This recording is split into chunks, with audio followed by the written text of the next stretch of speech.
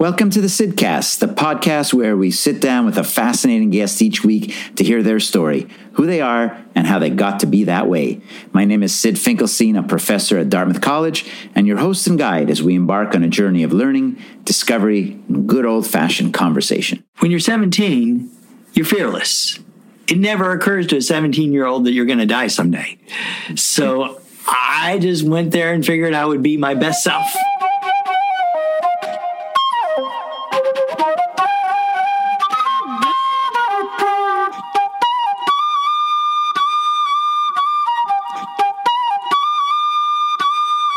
On May 14th, 1998, the last episode of Seinfeld aired, concluding a run of 9 seasons and 180 shows.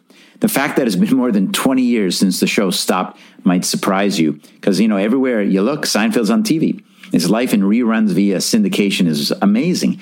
And recently, Netflix announced that starting in 2021, the show will be streaming around the world via Netflix. The show starred, in addition to Jerry Seinfeld, Jason Alexander, that was George, of course, Michael Richards, Kramer, and Julia Louis-Dreyfus, Elaine Bennis, who went on to win 8 Emmy Awards after the show. The Seinfeld show itself was created by Jerry Seinfeld and Larry David. Everyone knows all these names, but there was someone else behind the scenes who was there throughout the Seinfeld years. The guy that composed the show's music, the theme music, he added accompaniment for each episode, and he had a front row seat throughout the amazing Seinfeld run.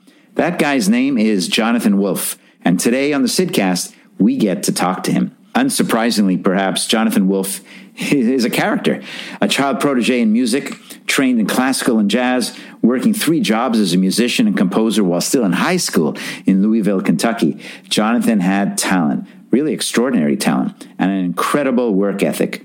My nephew Robbie is fond of reminding me of a bit of advice I shared with him years ago, and it's something I've lived my own life with. Don't let anyone ever outwork you. There'll be smarter people, there'll be faster people, there'll be people even more attractive, and you'll be competing with them over the course of your career, but you can't control that. So why worry about it? What you can control is what you do, your effort, your desire to be constantly learning, your interest and effort to try to get better and better, and that's Jonathan Wolff. One of the really fun things about this episode is because Jonathan really did have that front row seat during Seinfeld. And by the way, Jonathan Wolff also wrote the music for dozens of other primetime shows, including Will and Grace and many others. Jonathan Wolff, he's got great stories about Jerry, about Larry David, and about lots of things going on behind the scenes. So no more yada yada. It's time to talk with musician and composer Jonathan Wolff. Welcome to the Sidcast. This is Sid Finkelstein, and my guest today is Jonathan Wolff. Jonathan, how are you? I'm good. Thanks for having me. It's great to have you. So, Jonathan, you go by the moniker the Seinfeld music guy. Subtle, right? It's subtle. So where did that come from? I was the music composer on every episode of Seinfeld. You did the actual... Like anything we hear in terms of the music of the show, you did that? Isn't that neat? That's amazing. Yeah, occasionally we licensed pieces of music for special reasons, for recognition value or whatever. Like Elaine danced with the little kicks, and we used Earth, Wind, and Fire. Oh, the famous dancing. Yes, things like that. Occasionally we would go to third parties, but yeah, I was really territorial on this show, and I like to create all the music. You did. And so how'd you get that gig? I mean, that's a pretty big one. My entire career was based on relationships, people who believed in me and had faith in my abilities and confidence in my professionalism. And one of those was my good friend, George Wallace, who's a brilliant comedian. Turns out, in real life, Jerry Seinfeld has a best friend named George. It is George Wallace. And years after I worked with George in Vegas, he was the opening act for a couple acts that I conducted for Diana Ross and Tom Jones in Vegas. Years later, George recommended me to his friend Jerry Seinfeld, and I got a phone call from Jerry Seinfeld. So Jerry calls you out of the blue. You didn't know it was coming? I did, because George asked if he could give my number out. You were going to say, well, I'm not sure whether... Although Seinfeld, who was Seinfeld? He was a comedian. He was a successful stand-up comedian, but not even so much. He had his moment on Carson. He had an HBO special, but not famous. Yeah. And the job itself not a prime assignment because the network had not shown a lot of enthusiasm for this show yet. It was called the Seinfeld Chronicles. Right. And the pilot aired, did not do so well. And they gave this show an order of 4 episodes. 4 episodes is not really an order. It's an insult because usually the initial order is 13 or 22. So this was not a great job assignment. But since it came from my buddy George Wallace, right? Sure. Come on over. I'll help you out. I'll do your music. So how did the conversation go with Jerry? Jerry described to me what sounded like a sound design issue, not so much a music problem. And the problem was he had music on the pilot, but it didn't really work that well. Nobody really liked it. And he told me the opening for his show was to be Jerry Seinfeld in a comedy club, standing in front of a crowd. He tells jokes. People laugh. And he wanted theme music to go with that scene. So what I said to him is, that sounds like an audio conflict. The nature of theme music in the late 80s was that it was melodic. A lot of silly lyrics and sassy saxophones. And I'm guilty of creating a bunch of that kind of music. But I told Jerry Seinfeld it was not going to work here. I said, how about this, Jerry? We treat your human voice telling jokes as the melody of the Seinfeld theme. Every time you do a different monologue, it'll be like a variation on the theme. My job will be to accompany the monologue in a creative way that's fun and energetic, that percolates underneath and buoys the scene, but does not interfere with the audio of Jerry telling jokes. The organic human nature of your human voice, Jerry, might go well with the organic human nature of my fingers, tongue, lips, like this. And I had his attention. So he came over and I showed him how it would work with his comedy. I used some of the footage from his HBO special. And I noticed that he had kind of a lyrical, musical lilt to his delivery. And I put a clock on it, about 110. So, okay, that'll be approximately the tempo of the pieces of music that will accompany your monologues. The bass that you may be familiar with, yes, for Seinfeld, slap bass had not yet enjoyed celebrity status as a solo instrument at that time. It was still an element in funk music buried in the mix. I brought it forward, put it on the table, did some Frankenstein DNA genetic engineering on it through audio splicing, sample editing, and put it forward as the main musical component of the Seinfeld theme. The bass line itself, the composition of the bass line, so simple, so basic, so sophomoric that it did not require 4 beats in a bar, did not require meter. It could start and stop and still hold water and still remain the Seinfeld theme. And the reason it had to stop and start was to make allowance for the timings of Jerry's jokes, his punchlines, the audience laughs. Sometimes he would do physical antics while doing his monologue, and I would work around with that, maybe turn it into choreography by putting it to music. And in that way, I could modularly manipulate those components that make up the Seinfeld theme in a Lego style. Each monologue would have its own bespoke recording of the Seinfeld theme to go with it. But there was a core theme that we all know from listening to the show. So each time with the monologue, you would kind of riff off of that and kind of create something that fit exactly what Jerry was saying. Well said. With the theme as the center. And what did you call it? Slap bass? Slap bass is the general term. So why did you come up with that? Where did that come from? Did you know Well, slap bass is a technique of playing the bass guitar, most famously pioneered by Larry Graham. Nobody knows where it really started, but it's instead of plucking it with your fingers, you thump it, you slap it with your thumb. That's what made that little... That's what makes it really pop, and it's not a pretty sound, but we've gotten used to it, and people have gotten so skilled at using their thumb and their palm and their fingernails in various slap-based techniques that it has become an art form in itself. Now, why'd you pick it, though? Because no one else had. It was a unique, identifiable signature for the show. When I created a theme, and I created 44 of them for Primetime Network TV series, I like to create a sonic brand. Something that others have not used the same way. I try. You try to let your mind go loose. Yeah. And think of things outside of the box, because if I do my job well, that sonic brand will be like an earworm. It will serve as an instantly identifiable signature for the show that people will hear, and there'll be a Pavlovian response. Ooh, what's that sound? Yeah. And for Seinfeld, the bass seemed to make sense. It, in a general way, the frequency range of it stayed out of the frequency range of his human voice so that they would not interfere if they overlapped. And most importantly, it was funny. Yeah. That's with a PH, by the way, funny. So when you played that for him, did he like it right away? He did. Yeah. He was all over it. He just said, man, this is the weirdest. This is music from Mars. And he was all over it. He liked it. He was at my studio when I showed it to him.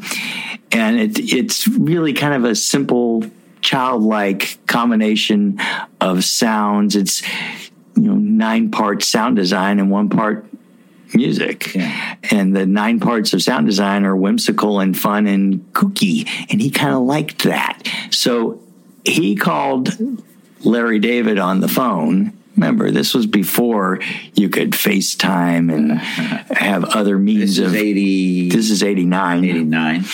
So he just called him on the phone, and old school held the phone receiver with a cord attached to it. Listen to this. He held it up to the speakers in the room and played it for Larry David. And Larry liked it, and that was done. That was it. And that's what you hear on every episode of Seinfeld. Now, the postscript for this is Jerry had a good time doing it, and he wasn't all that busy yet. Mm-hmm. He called me the next day, and he said, that was really fun. Would you mind? And we're happy. We're happy with what we got. Would you mind if we did that again just to try a different take on it? So I rolled my eyes and said, sure, why not? He's a very nice guy, and we got along fine. So we went through this whole process again, an entirely different Seinfeld theme. So what happened to that one? It didn't make prime time, literally. It didn't, because he liked it too. And he asked me, what do you think? I went, I think we were done yesterday. He just wanted to tinker. He wanted to tinker, and that's fine. That was a window into his creative process for me. Was that what it was like on the show, on the comedy and writing side, as you observed? Yeah, that writer's room had a lot of experimentation. Yeah. In that fashion, where let's try it this way. What if we completely change this character, this guest cast, and make this guest cast angry all the time? Right. And he would do things like that. He's a very creative guy, nice guy who's always polite, respectful, and it furthered the relationship. Another day alone in the studio with him, like I said, my most important asset was relationships.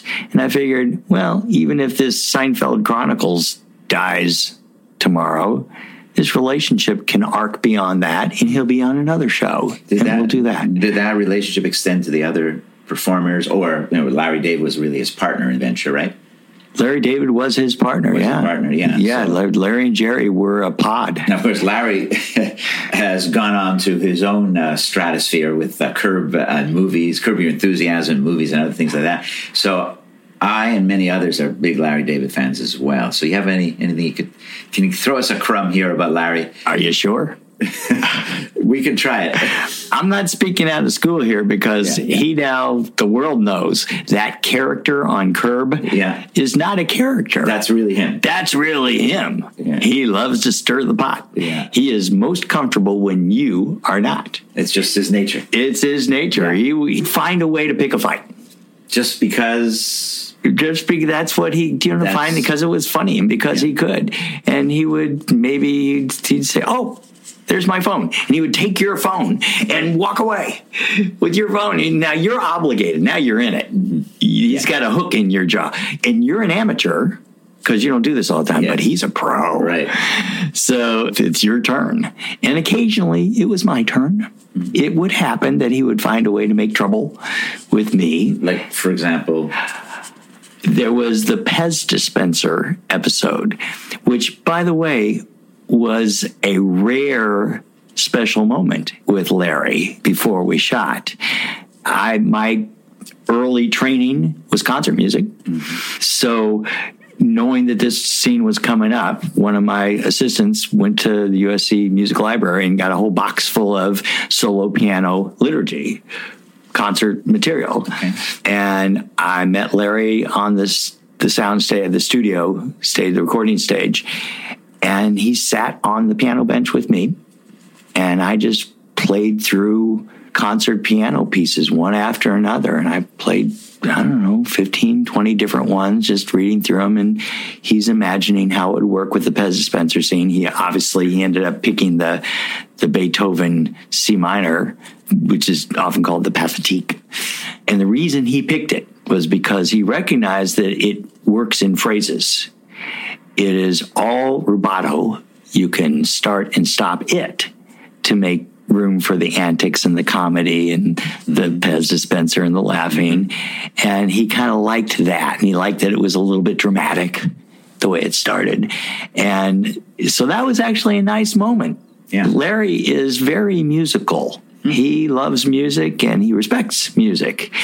So that was a rare, tender moment with Larry sitting on a piano bench and watching him think through it.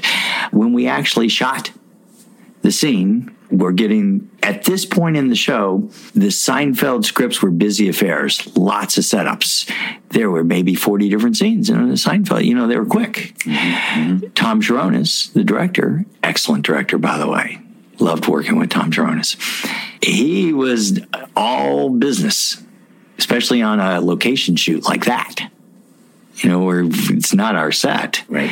So lights and camera and set and all these different departments, carpentry, and they all have work to do, real work to do to get ready for the set. And we have 20, 30 minutes to get the shot and move on to the next one. So you do what you can to be efficient.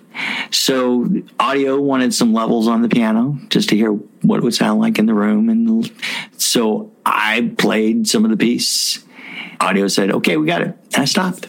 Larry David goes, oh no, I was listening to that. Play some more. And I made the mistake of glancing at Tom Sharonis. Oh, he wasn't thrilled about this. Boy, Larry just pounced on it. What are you looking at him for? What are you looking at him for? He works for me. And he went to me, no, play some more. And Sharonis is shaking his head, no, because there are people that have work to do. Right, and Larry didn't care. Larry didn't care. He saw an opportunity to make trouble and put me in the hot seat because now I'm the one making the noise and people are going to be bugged at me if I keep playing. So that's just an example of how he could suddenly, a completely benign situation that Larry could turn into conflict. And so when Larry was working on Curb Your Enthusiasm, I'm not sure the years, if that was the time that you had already retired or whether you were brought in to talk about it, because he knew you as a partner, really. So, all right, here's what happened. I'd worked with Larry on other things, too, in between. Yeah. Okay. He did a terrible movie called Sour Grapes. I don't think I've seen that one. Yeah, you're not alone. I started receiving materials for Curb Your Enthusiasm. Started getting breakdowns and schedules and crew sheets and things like that. No one had hired me for this job. Larry had not talked to me. And I just ignored it. First of all, it's on cable, and I didn't really do cable. The royalties, which was how I mostly earned my money, are better on major networks. So I gave priority to the major networks where I could make more money on royalties. So it was not a really great job for me. And I was going to retire in the next couple of years. And did I really want to work with Larry again? you put yourself in that situation, you deserve what you get. So I ignored it. No one had hired me. I had no obligations here until cuts actually started showing up. At the time, they were 3/4-inch videos of his episodes or scenes from Curb Your Enthusiasm. Okay. So now they were kind of assuming you were the guy. They assume that way. That's what Larry does. And at this point, I've got proprietary materials here that should be only for eyes of people who have signed those documents. So I did what nobody ever wants to do. I called Larry. Larry, it's a great show. Boy, you're so funny and you're playing yourself. This is going to be a really big hit. Listen, I'm retiring. Let me get you a music guy who is not retiring to stay with this show for the entirety of the show. What did he say? What are you saying, Wolff? What are you saying? What do you mean? You can't be in the gray areas or subtle or polite with Larry because he owns that territory. Yeah. That's his home turf. You got to be clear. So otherwise, whatever your point you're trying to make, you're not going to make it. So I said, I hope this is not offensive to you, Larry, but I'm not the composer on Curb Your Enthusiasm. I'm never going to write a single note of music for this show. I'm retiring. And if you want music for this show, you're going to have to go elsewhere. That's pretty clear. Pretty clear. What did he say? What? You thought I was going to hire you? I wouldn't hire you. You're a hack. So he switched it around. Yeah. I'm glad we agree on that. Yeah. These materials you sent me, I'll just put them all in a box and tell the producer to pick them up. And that was my last conversation with Larry David. Yeah. You haven't, that's a long time ago. Yeah, it's okay. Yeah. I don't think he misses me. And I'm sure you've seen. By the way, none of this is insulting. No. And wouldn't be you to really try hard to insult Larry David. How you could insult Larry David, actually. So that gave those couple of examples gave you an insight to working with Larry David, who, by the way, I'm going to understate the obvious. Larry is the genius behind Seinfeld. Clearly. There is no doubt that when he left the show for a couple seasons, they were good shows. Some of our finest episodes were during that period, but it was missing the Larry David sparkle. And Curb Your Enthusiasm is so strong that it's clear it was Larry. Yeah, and you've seen Curb, of course. I try, and it's like military people have flashbacks from fireworks. Yeah. I try not to watch that. That's really funny. Well, John, it sounds like everyone calls you Wolff, don't they? That's what Larry called me. Yeah. Well, if Larry's calling you Wolff, maybe I'll call you Wolff. That's fine. If I could get away with that. You're kind of recalling back to the early days in the music and how the music actually stayed, because, of course, NBC was... The Suits wanted to have something to do with it, and many people are going to remember one of those first episodes where George and Jerry are going to NBC to pitch their show, and George is like really up in arms and crazed about the whole thing. So could you tell us a little bit about that episode, but of course what really happened behind the scenes in terms of the music? Jerry loved the music. Larry loved the music. The network, not so much. I had been given a heads up that if we were going to be picked up for a second season, the network had a few notes for that next season. And the very first item on the list involved the music. So I was invited to the meeting. With the NBC producer types? Warren Littlefield was there. Yeah. He was president at the time. And a wonderful man, by the way. Mm-hmm. I did 17 series under Warren Littlefield. You had done some previous to... Yeah, I was not new to NBC at that so point. So they knew who you were. You would work with them. Yeah, not like later. After Seinfeld, I became kind of the... Everyone went in their own stratosphere at that point. Yeah. But you were more well-known to NBC than Jerry and Larry were. Probably. Yeah. Because I'd done a few series for NBC. Yeah, I was not yet Flavor of the Month, but... Sure. So there was this list. You could see he had a list. And first thing up was, let's talk about the music. And Warren, who is a very thoughtful man. He speaks well. He was never rude about it, but he did say, the music, what is that? What is that? Is that an instrument? Could we not afford real music? It's distracting. It's annoying. Where does this come from, this feedback? Is this his personal opinion? Probably. There's no data behind it. No, this is the network execs. It's what they think. They're the experts. They've done it before. This is what they think. Yeah, and they're professionals. They know what they're doing. And so he said it's distracting. It's annoying. And when he said the word annoying, Larry David, who up to this point is acting really disinterested in the whole affair, his little eyes perk up and goes, it's annoying? Really? It's because you like that. He likes that. That's the entry to good fight. Yeah. Glenn Padnick, who was head of television for Castle Rock, who was technically my boss and technically Larry's boss, he was there. And I said to Glenn and Larry, look, you see there's other items on this list. Pick your fights. I'll change the music. I'll change it today. Tomorrow we'll have new music. You'll love it. And you can fight these other fights. You got to concede somewhere. Larry kind of got mad. Shocking. Go ahead. He says, don't you dare. Wolff, don't you dare. You're done here. Get out. You get out. You're done. He didn't want any concession speeches. Oh, man. He thought I was being a traitor by even suggesting. By being reasonable. By even suggesting that I would change something he had already approved. And said, really, it doesn't, my feelings are not hurt on this. Yeah. And I knew I had in my pocket that second day of work that Jerry and I had done. Yeah. We could just swap it out because it was cool, too. So I looked at Glenn, and Glenn just sort of said, hey, my role here is to support you. And Larry, if you feel strongly about it, I'm with you on it.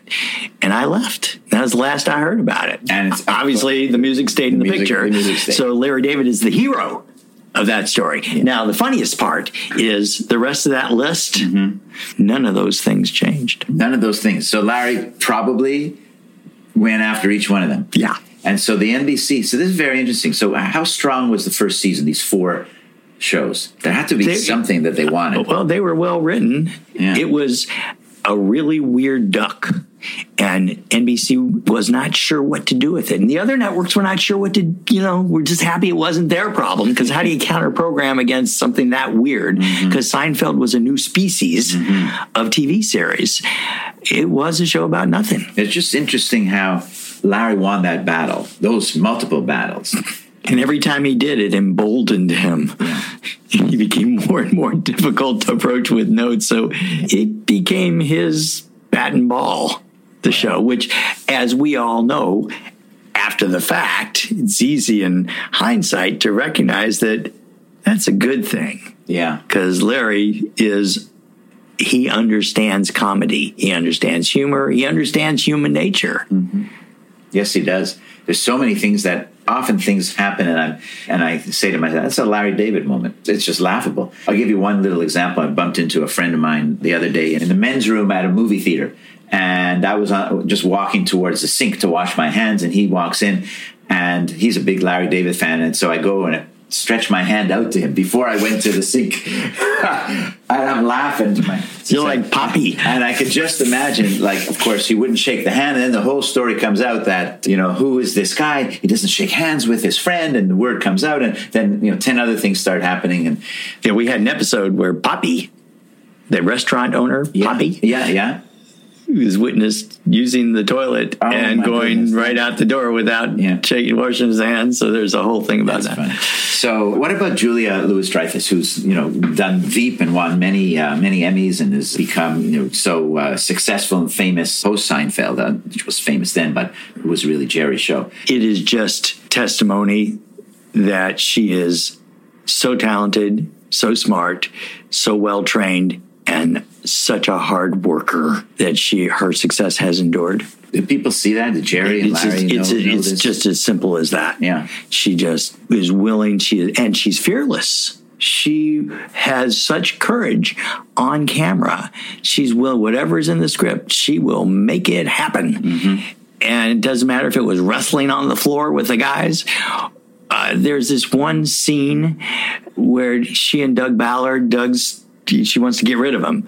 And he says, well, I'll wait till tomorrow. I'm going to miss my plane. It's late. And she goes, no. And she does this entire shot. It's one shot. I remember this episode. And she's the guy she couldn't frantic. stand. Yeah. He had to get out. Yeah, you have to get out. And she's frantic, and she's pulling clothes out of the closet and out of the drawers and throwing them in, and hitting her marks and maintaining her lines. And at one point, she accidentally runs off the edge of the set and returns to the set. The stalwart cam op recognized it and held for her, but that's one continuous shot. And so go back and watch that at some point and see just what a wonderful job she did, and the director, and that cam op who has had that cam on her. Yeah. When you're watching a show, most people are not thinking about any of that. They're just seeing something, and they believe it, and they find it funny. Well, it adds to the frantic that it's in one shot. Yeah. And just one of many thousands of examples of how talented Julia, and she's sweet. She's always friendly, always nice, always kind. I think I happened to be walking onto stage with her in February of 95 when my beeper, remember beepers, went off. And I mentioned to her, I said, about to be a dad. And she got so excited. She was just so happy about it because there were not that many Seinfeld babies yet. And this was going to be a Seinfeld baby. Yeah. And so I said, well, I got to go. Tell whoever I told her to tell, please, would you mind telling them I had to leave? And she said, well, where are you parked? I went, well, I'm parked. I've got my bike here. I'll drive you. No, let me take you. My car's right here. So... To the hospital? No, she took me to my car. To your car. But that was a very kind thing for her to do, just to shave those minutes off. She and I did not interact a whole lot because she was not a real musical character. There were some wonderful Julia scenes. Himalayan walking shoes. Remind us of that one. She's walking alone on a dark, cold street, bothered by her writer's block because she can't think of what words to put to these shoes in the J. Peterman catalog. Right. And walking along the cold street, she notices all the spooky things about it, all the strange things about the street, and how her back aches and her feet are resilient.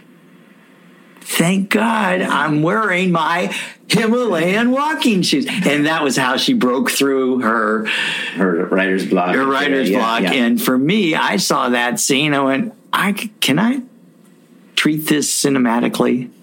And I forget who it was I was dealing with. That may have been Larry Charles. I don't remember. And I treated it like a cinematic, real movie scene. And it worked. In terms of how I scored music. Yeah. Yeah, that's in an episode called The Hot Tub. How did you ever get yourself in a position to do all this? Let's go back to the earlier year as a kid. So you were a musical kid, obviously. Where did you start? How did you start learning all this? Well, I tried to build a bicycle for myself, but it crashed into a tree and sank into a puddle. Music it is. I was no good at anything else. I was always the music kid. I started very, very young at a prodigy age at the music conservatory at the University of Louisville. And at the time, it was a strict conservatory. Only concert music from long dead composers. Classical music. What people call classical music. And the deal was, if you took private lessons from a U of L faculty, which I did, you were eligible to sit in on, just audit, classes. How old were you when this was going on? 6, 7. 6, 7 years old, and you're sitting in on university classes? Yeah. Orchestration, harmony, theory, ear training. And I'm just sucking it up. It's amazing. Very young children can learn. Their brains are just so malleable. Right. And so I had all this exposure to pretty deep thinking at the conservatory in a well-organized fashion, so that as I got older and I moved on, I was able to use it in a practical, functional way in my studies. And eventually I learned more. I got a different teacher who took me further, picked up where the conservatory had left off, and introduced me to newer music. Stravinsky, Bartok, Shostakovich, Schoenberg, and all these wonderful artists that I didn't have access to before. And eventually that led up to Copland. And he started teaching me about the jazz eras, Basie, Ellington, Strayhorn. And I really, really, really liked it. He gave me writing assignments for those styles. How old are we talking about now? How old were you? From 10 to 12. But you started at 5 and 6 years old. At the conservatory. And taking classes. Mm-hmm. So how does this work when you go to school? Like, you went to normal school, right? Yeah, I went to, during the day, I was still going to school. And you take classes after school? After school, there was a bus. Mm-hmm. The bus system in my hometown of Louisville, Kentucky, was totally fine and totally safe. And I would take buses, because my folks were both working, to wherever I needed to go. And in this way, I got excellent training. Eventually, since my teacher had introduced me to jazz, and I already had good theory and harmony training, so it was not a big leap for me to get comfortable on those outer branches of harmonic extensions involved in jazz orchestration. And I really liked it, and I wanted to play more jazz, perform more jazz. And so he introduced me to a former student of his, Jamie Abersold, who was at the time just a local teacher across the river in Indiana. And Jamie became my true mentor. And in his basement, along with 3 other guys, I got real world training, world-class training, because we were his lab rats. Jamie was developing a system of teaching jazz, play-along records and books that went along with them. And he used us as his guinea pigs. How lucky were we to have that experience from this world-class jazz master? Yeah. And this was also all afternoons, evenings, weekends.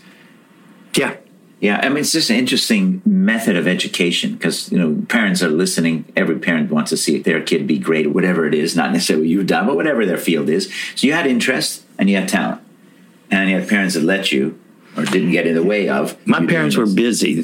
They had jobs. I have a younger brother with special needs, so they were kind of focused on him a lot. So you were a pretty independent kid. I was pretty independent. They were just happy that I had something to do that was constructive. Yeah.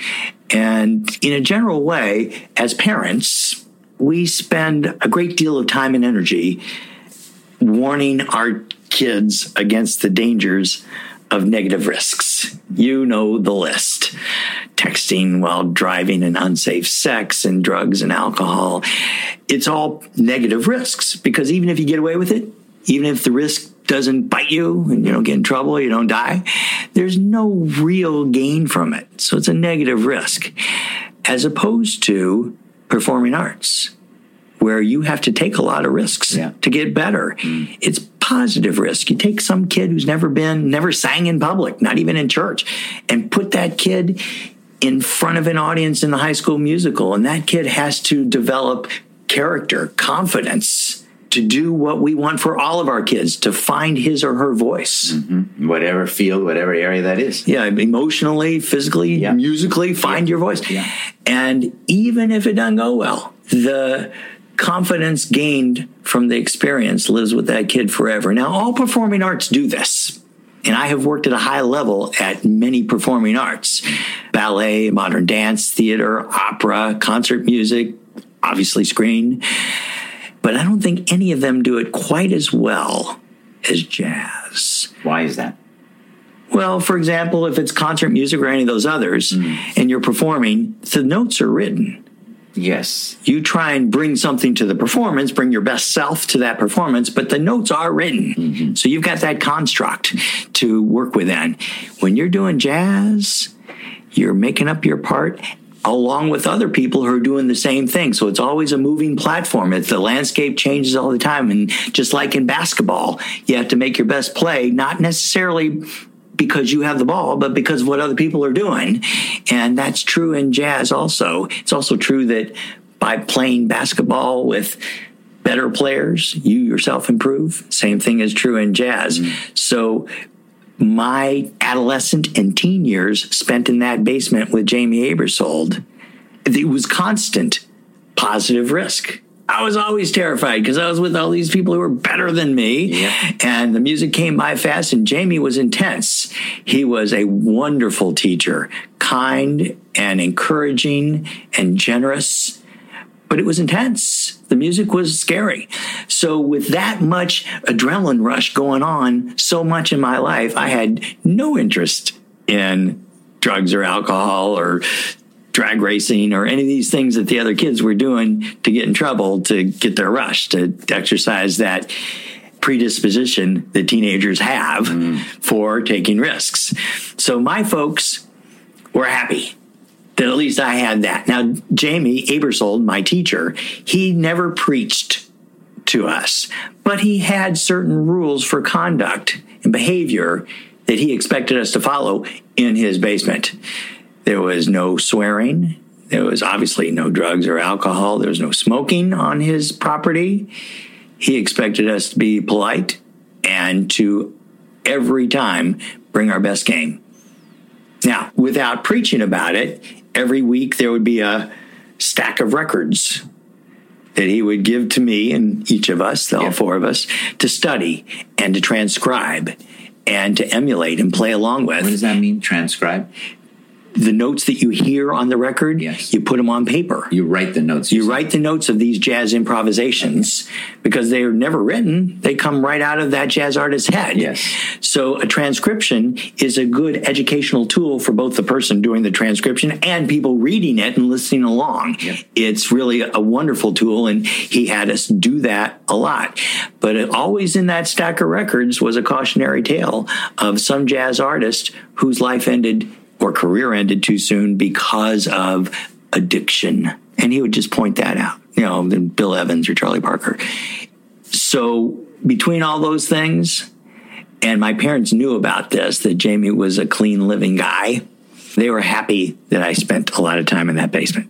What about the writing part? Because I know you spent a lot of time learning to write. Yeah, that continued after I became a Jamie Aebersold disciple. I continued writing. There were a number of big bands in Louisville, and I wrote for all of them. And there were a couple of vocal ensembles that I really wanted to write for. I would study the Claire Fisher's charts for the high-lows and emulate that. So I wrote a lot. I was the musical director for a lot of local theater and opera. I did all the pageants. I conducted all the local TV pageants and things like that. This is still as a teenager. I'm a kid, yeah.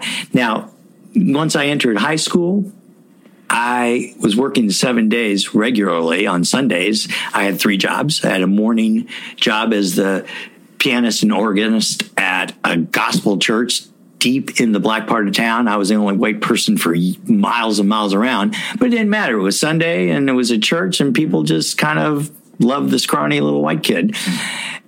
Then I had a midday champagne brunch that was a radio show that I was the musical director for. Then I had jazz at the River where I was a sideman. A wonderful man named Duke Marsh had hired me to be in his band, which was kind of a noble gesture and a bold maneuver to hire a 14-year-old to be in your jazz ensemble on Sunday afternoons at the River.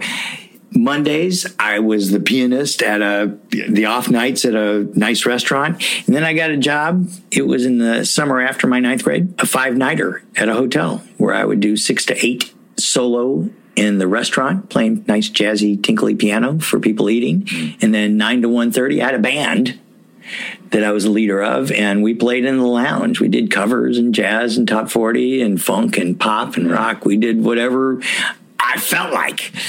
And it was a really good experience. And that continued through high school, working 7 days a week and 5 of those days until 1:30 in the morning.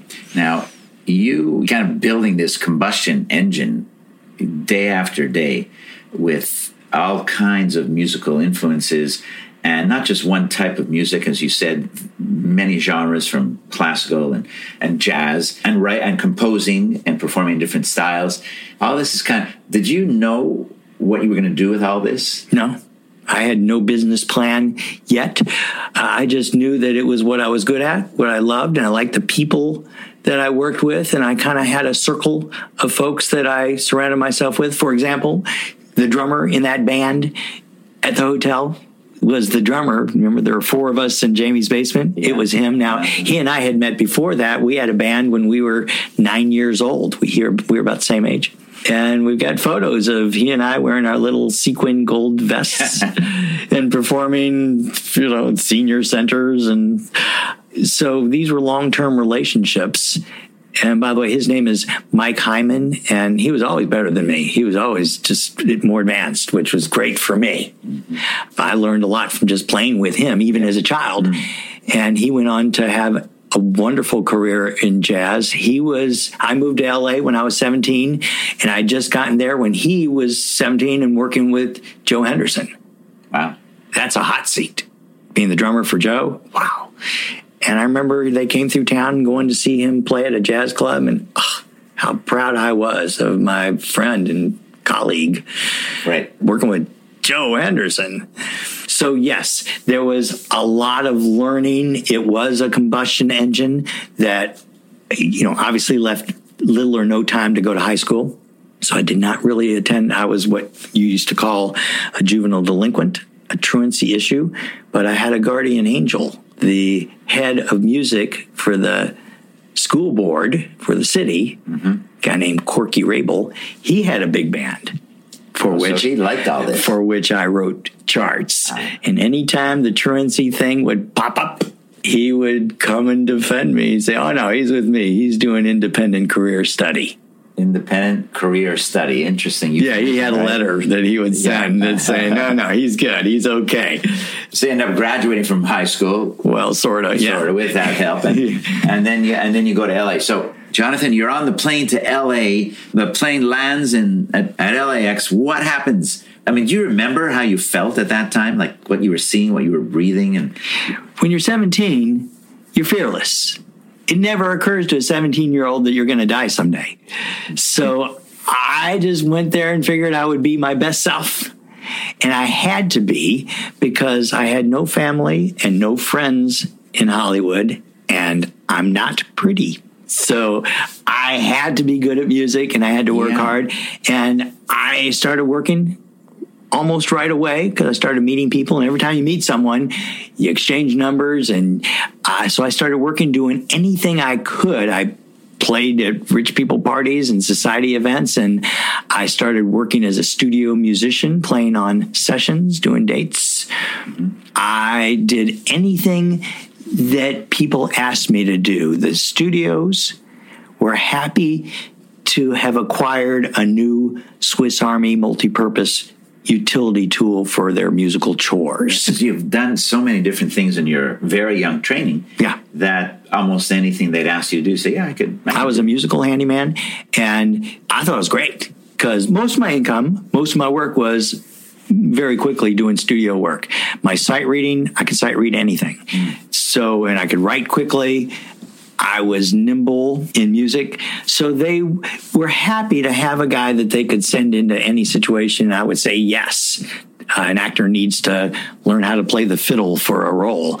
Yeah, I'll do that. Or teach someone to sing, or go and accompany someone. I could do that and music supervise what was going on in the set. I was also working as a recording engineer at night, working on my union cards. One thing we've seen already is you're not afraid to work hard, and you're not afraid to take on whatever job there is to take on.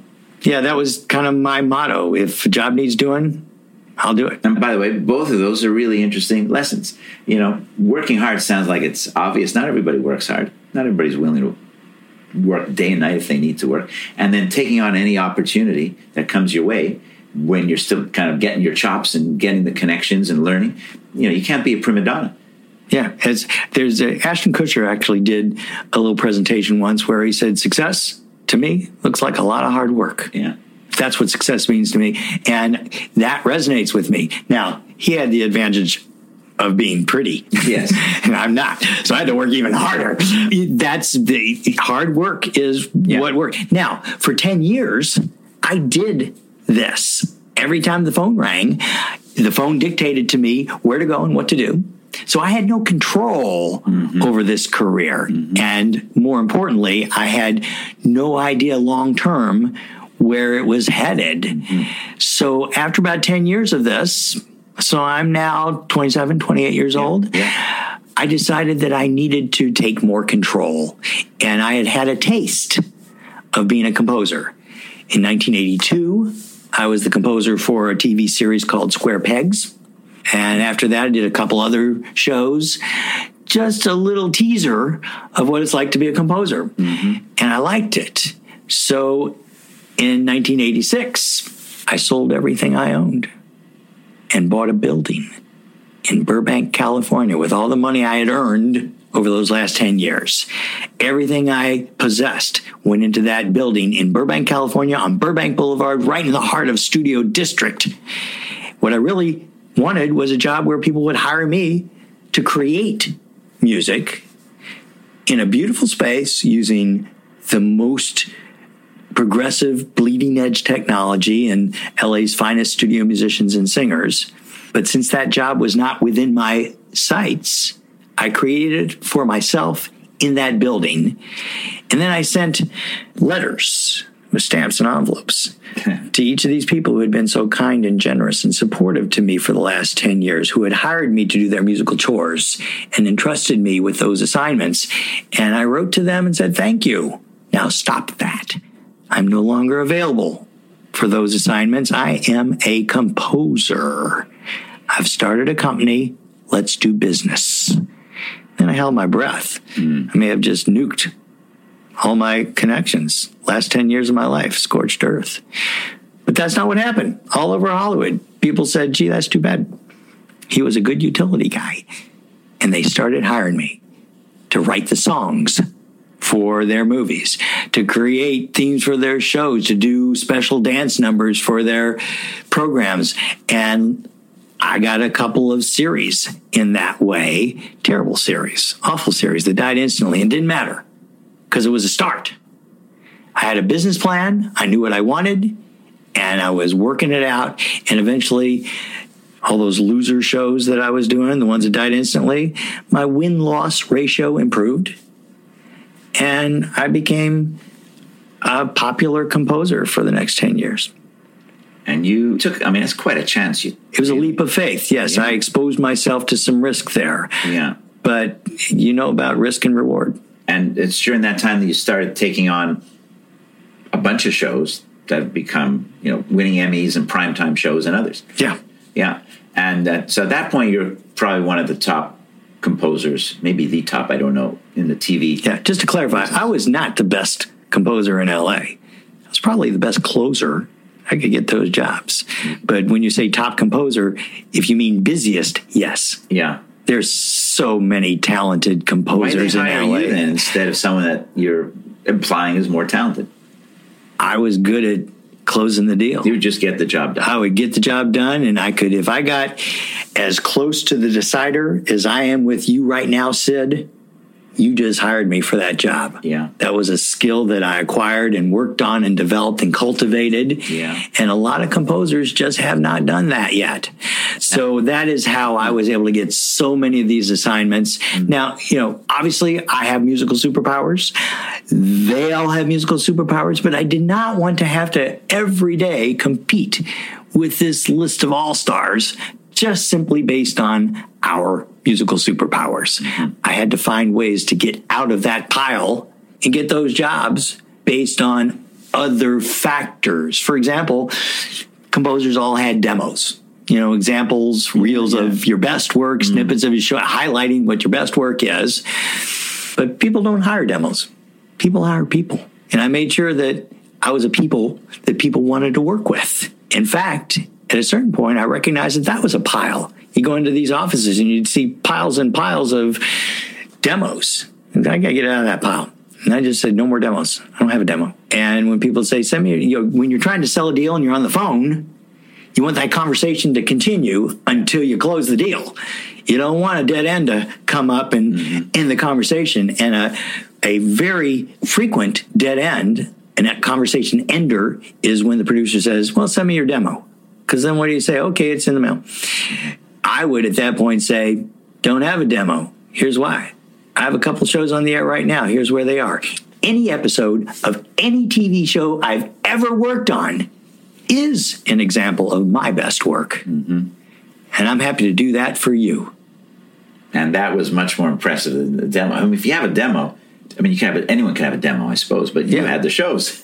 Yeah, and in that moment, Sid, again, it's shallow and plastic and artificial, but I had separated myself from the pile of demos. Mm-hmm. It was either them or me, and I like those odds better than just being one of the pile. Yeah. So I would always constantly be looking for a way to get out of the pile. It's interesting. I mean, that's not the typical thing that an artist or a scientist or a technical expert thinks about. That's unusual. I mean, I think of analogy in lots of different ways. There's a lot of scientists. So you're not a scientist, but you're a technical expert of a certain type, an artist. And there are a lot of people that have scientific skills. They don't communicate them very well. And nobody really knows. Nobody understands what they could do. Now, you were in the popular culture, so it was a little bit easier. But still, as you just described, you had to develop those relationship skills and selling skills. Were my most important asset, and an understanding that for these producers, sometimes they've been working on this show for 5 or more years before it ever becomes an actual pilot. I have to understand how important it is to that component. This producer's had this project going longer than he or she has had their kids. And they've put so much love into it. And up to this point, where it needs music, that producer has had absolute control over every aspect of it. Could write the words on the script, could choose the location and the wardrobe and the sets and everything about it, the camera angles, the editing, everything about it is controlled by this producer until now. Now it's like a child, like a baby, needs an operation. It needs music. Yeah. And it's very scary sometimes for these producers to let go of this baby and hand it over to a composer to perform this operation that's necessary and have confidence and faith that they're going to get their baby back whole. Yeah. And if I kept that in my brain at all times when dealing with them, it helped strengthen the relationship and put them at ease, and they would have more confidence in me that I had buy-in, that I actually understood how important this is. Right. And a lot of my colleagues, and in this case, my competition, did not really give that enough gravitas. They didn't care about it all that much. Well, people care. They're not, composers in general are caring people. Yeah. But they care a lot about the art and maybe the show and the emotions and the underscore. But I would care about the person who created it. Yeah. Learn what their personal musical tastes are. That's called empathy. Yeah, empathy. Yeah, I would try and do that. And for me, that established relationships where eventually we would get to the point where I had a number of producers who would call me. They're busy. They're putting together crew lists. They're trying to get their offices going and schedules and book with agents and things. And they would just call me and say, Wolff, we got a new show. Glad to have you aboard. You know what to do. Mm-hmm. Hang up the phone. Lovely. They trust me to do my very best work. I'm going to step up to the plate and swing hard at that ball. I always do.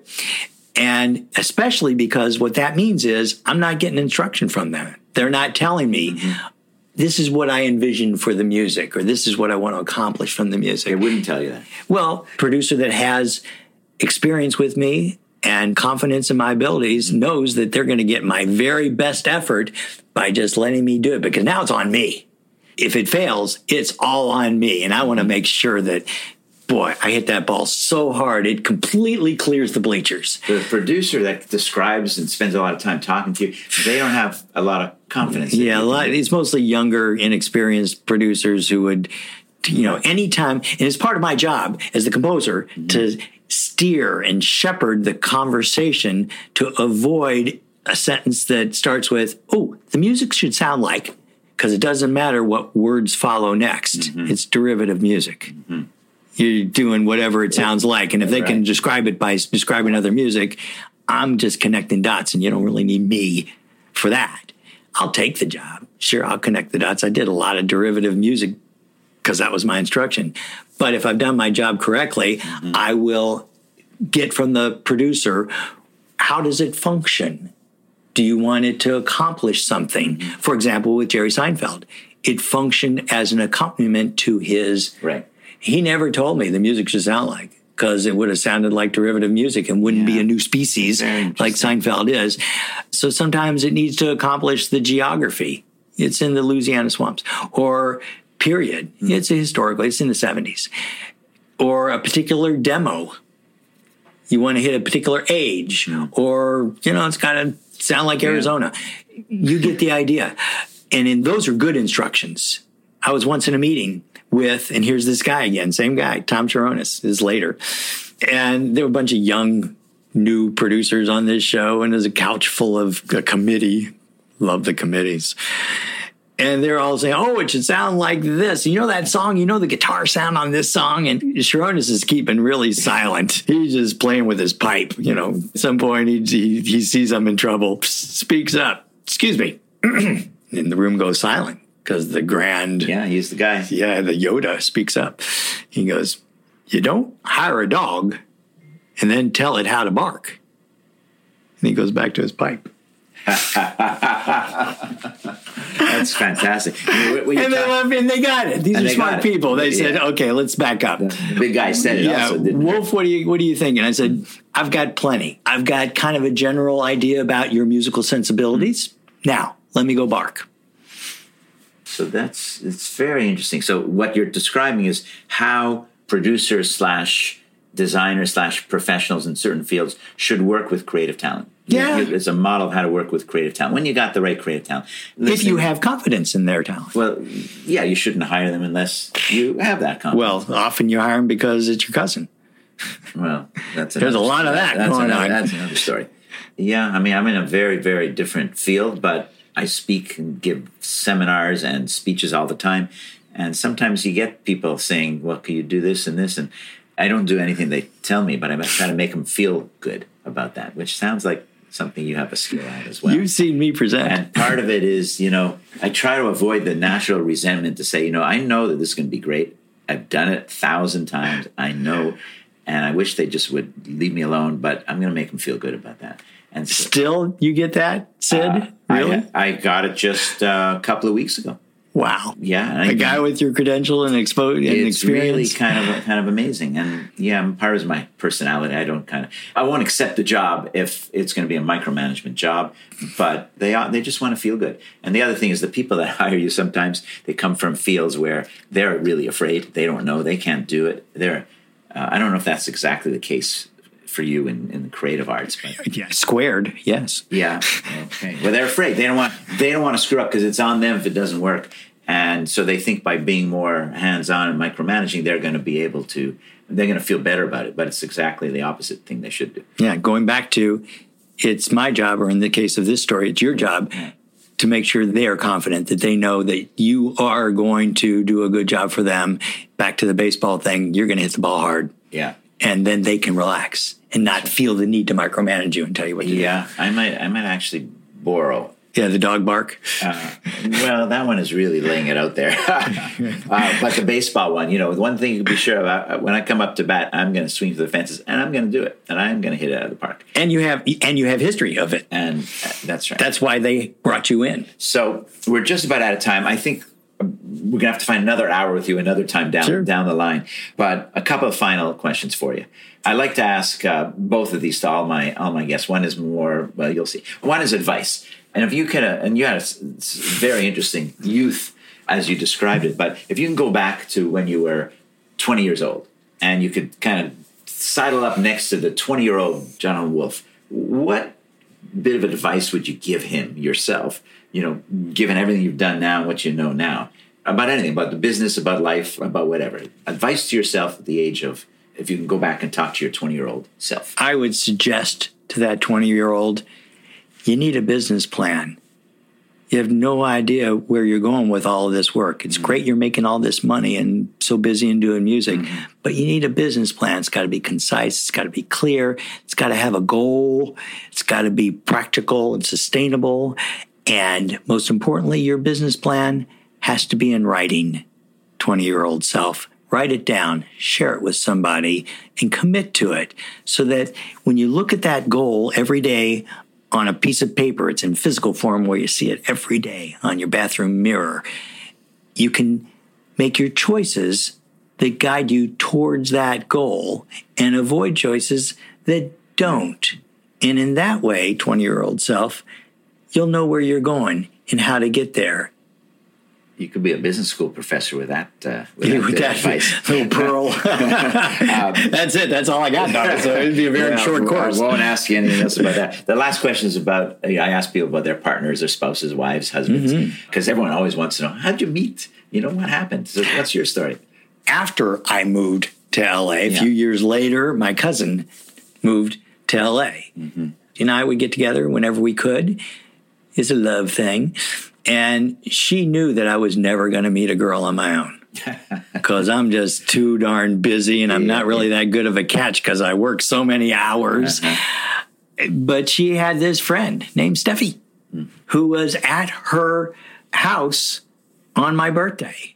And, of course, she called me to wish me a happy day and hung up the phone and mentioned to her friend Steffi, boy, Steffi, it's too bad you're leaving town. They're also saying goodbye about that.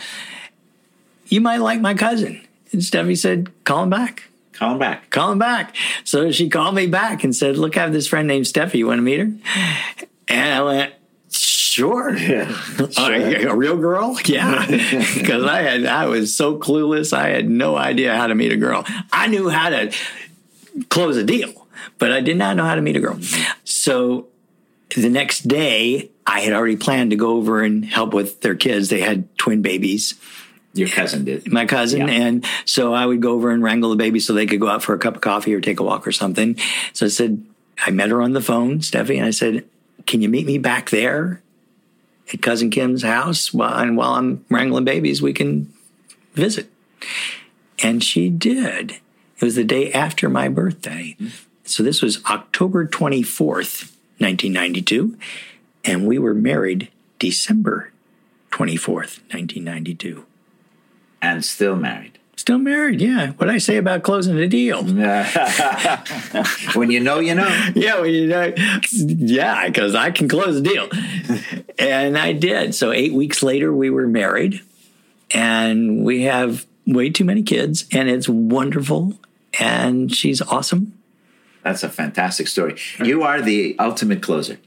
Yeah, for the most important things in life. Yeah, I had to explain it to her. There's things I got to do, and it takes a lot of hours in the day. You can come to my office and hang out all you want, but I'm at my office a lot creating all this music for TV shows. But at some point, and we can pick the date, and you can pick the place, I'm going to retire. How about that? And that closed the deal. Yeah. We had, in a general way, said, well, when I'm 45, we were off by 1 year because then we had twins, and where that date was on the calendar was like a little mushroom cloud in a blast crater with more kids coming. And she picked the place. She did. She picked Louisville, Kentucky, where I was raised because it's a lovely town and a wonderful place to retire to. It's a great lifestyle. It's quiet. It's an easy pace. And every time we went to visit there for a family event, we just felt good there. So every time we checked out another town, we'd always compare it to Louisville. We'd say, oh, this town's a nice town, but, oh, Louisville has such beautiful parks. And this is a nice town, but there's no real airport there. Louisville has a good airport. It went like that over and over again until finally it was, well, what are we doing? Let's just move to Louisville. And if we don't like it, if it's too much family togetherness, we'll do this again. We'll move again. We're still there, obviously. We're not leaving. We love it there. You're still there. Jonathan Wolff, thank you so much for spending the time and chatting with us on the Sidcast. Great conversation, and I know there's plenty more we could talk about. You'll hear from me again for round 2 in another year. Jonathan Wolff, thank you. Thank you, Sid. Thanks for listening to the Sidcast. I am so appreciative that you've chosen to listen to this episode, and I'd love to hear from you. If you have any questions, suggestions for guests, or any suggestions at all, please contact me via our website, www.thesidcast.com, or email me directly, sidfinkelstein@gmail.com. If you like what you heard, I hope you'll tune in to another one of our episodes, and please give us a 5-star review and share with others who you think would enjoy and benefit from the show as well. The Sidcast is produced by the Podcast Laundry production company and always recorded live and in person with our guest of the week.